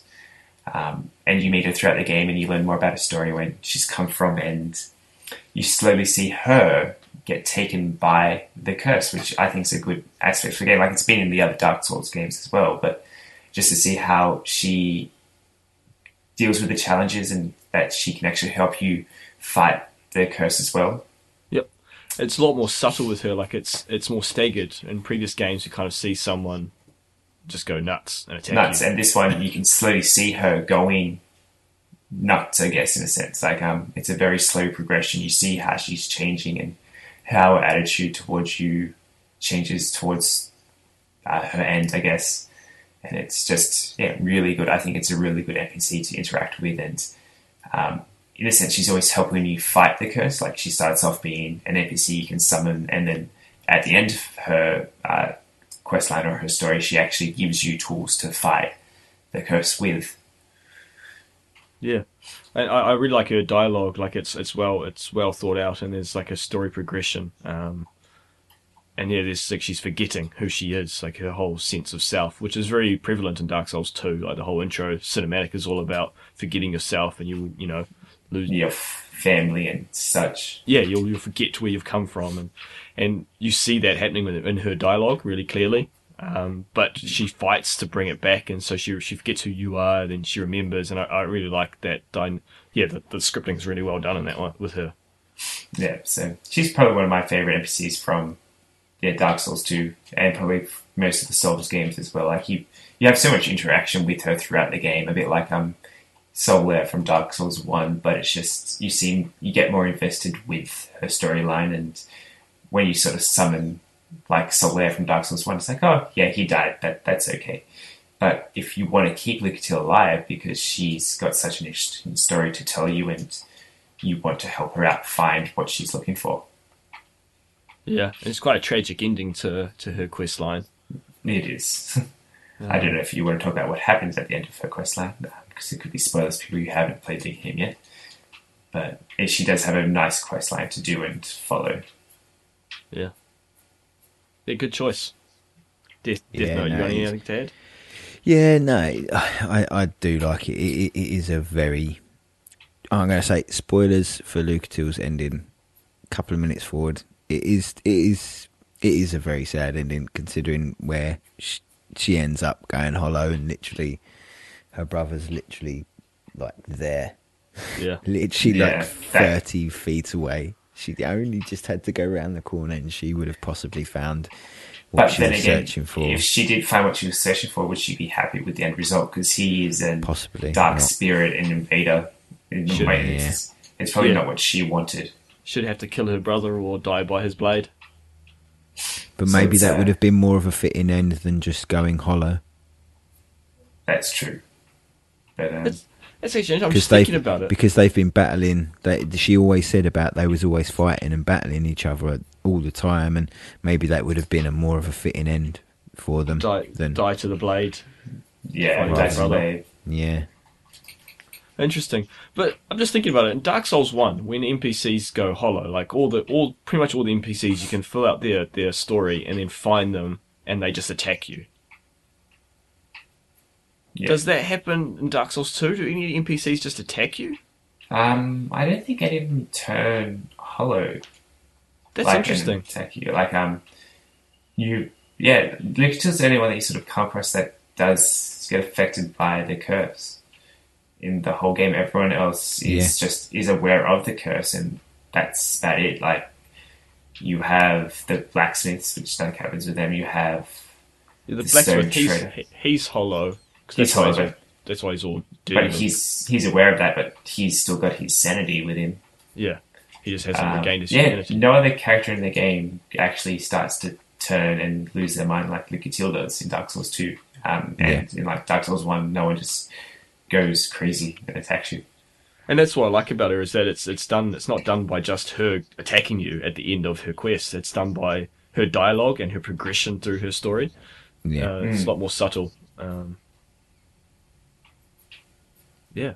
wonder. It would be kind of cool though if you came back to Aldia's Keep, that kind of entranceway, like second time, that she would be there and attack you. I think that could kind of add more sadness to her story. Yeah, if you came back at a certain point. Yeah, fully hollowed, and You end up fighting her there. Yeah, imagine if you came back and if you'd done her quest line and gotten her gear, she just attacks you with nothing. Yeah, because she sort of disappears after that scene. Nothing. You don't know what happens. You don't know what happened. You know that she's sort of going crazy, but that's it. Like, you don't know if she has if she has taken to the curse or if she has somehow survived it. But it would have been fun to have that last encounter with her to see. Yeah, because I have heard people mentioning that maybe she doesn't actually. She's resigned to the fact she won't find her brother, but she still has the drive to still go on and maybe leave this land. But I don't know. It's maybe Dark Souls 3 will answer what happened to Lucatiel. What happened to Lucatiel? Did she come back in the end? Yeah, probably not. But yeah. Well, thanks for that, Stutch. Thanks for taking the time to think about an NPC.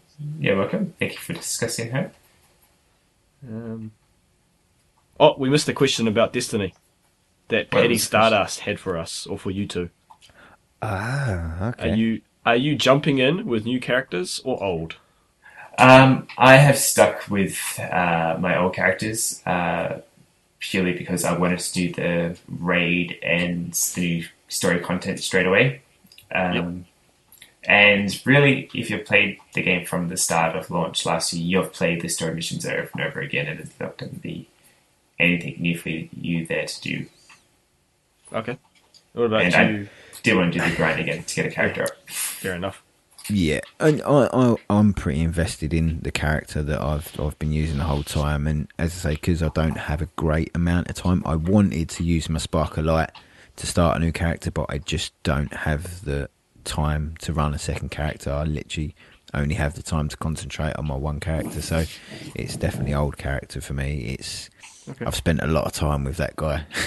So there's still quite a big difference between the level 25 and where you need to be to do the new content. To be honest, you could get from 25 to 40 quite easy. It wouldn't take very long. And the new content starts at level 25. Yeah. Okay. That's all right then. Because my existing character, if I did pick it up, I think I've told both of you before, my son deleted all my good stuff. Yes. And so my level 20s, back in the old system, my level 27 odd character only had gear probably suited to like a level 22, 23, even though it was a high level, so I was finding everything really hard, like all the higher end stuff. So would that character be okay, easy enough to get new gear? Yeah. Or do you best to start from fresh? No, he'll get new drops that are quite high from the very first mission. Cool. Well, thank you. So there you go, Paddy. That's the answer. It's the staying with the old characters. Well, this has been a cracker of an episode. It's been fun having you on, Stutch. Thank you for joining us. Thank you for having me. Yes, as you said, it was very fun. I did enjoy myself. Good. Glad to have you. I'm sure we'll have you on again in the future. Most definitely. Yep. Thank you. Where can people find more about you? Well, I tend to make some YouTube videos. If you just go on YouTube and type in Stutch 237, so STUCH 237, you'll find my stuff there. I have been a bit lazy and haven't uploaded anything for a while, but that should change in the next few days, hopefully. Nice. And you also stream quite regularly, don't you? Yes, and that's sort of, I've been lazy with that part too, but that will pick it up as well in the next few days as well. Awesome. And from time to time, me and Stutch catch up and do some co-op. We've done some Dark Souls 2. We were following along with the Twin Humanities challenges they were issuing for Dark Souls 2. So we got a bunch of co-op on both our YouTubes. Mm-hmm. So yeah, it's true. And thanks again, Death Note, our co-host. Where can people find you if they want to follow you on Twitter or whatnot? They can find me in the drunk corner. Don't drink whilst podcasting, people. You're never drunk. It's first thing in the morning. I don't drink anyway, but... See, that's the thing for you two. It's early for me. It's now 10 to 1 and I'm very drunk. I think you need to have some sleep. Yeah, sleep it off. No, no, I'm going to do my dailies. Don't be crazy. Yes. Okay, do your dailies. Yeah, no, of course, you can always get me at my Twitter, which is at Deathnote, which is DE4TH_NOTE. You can also catch the show at our new Twitter Twitter. Jeez. At Dark Insight Pod. Yeah, you can get us there. And then obviously you can get Vader. You can get him at... Yeah, I'm Vader Van Odin, which means the father of Odin. And you also can find me. I do co-op on YouTube with my son. And so you can go check us out on YouTube at Vader Van Odin. And yeah, my son's 5, so we just play a lot of like Lego games and kid games. And also I do a few adult games as well from time to time. Yeah, so you can catch us there. So thanks everyone for listening. We really appreciate the support and help we're getting along with this podcast. It's a great outlet for me to have people to chat to, and I'm thoroughly enjoying it. So yeah, send us some love and we will reply. Cool. Adios. Their leaders belong to you. The rest await extermination. No. Gather them. I will take them all.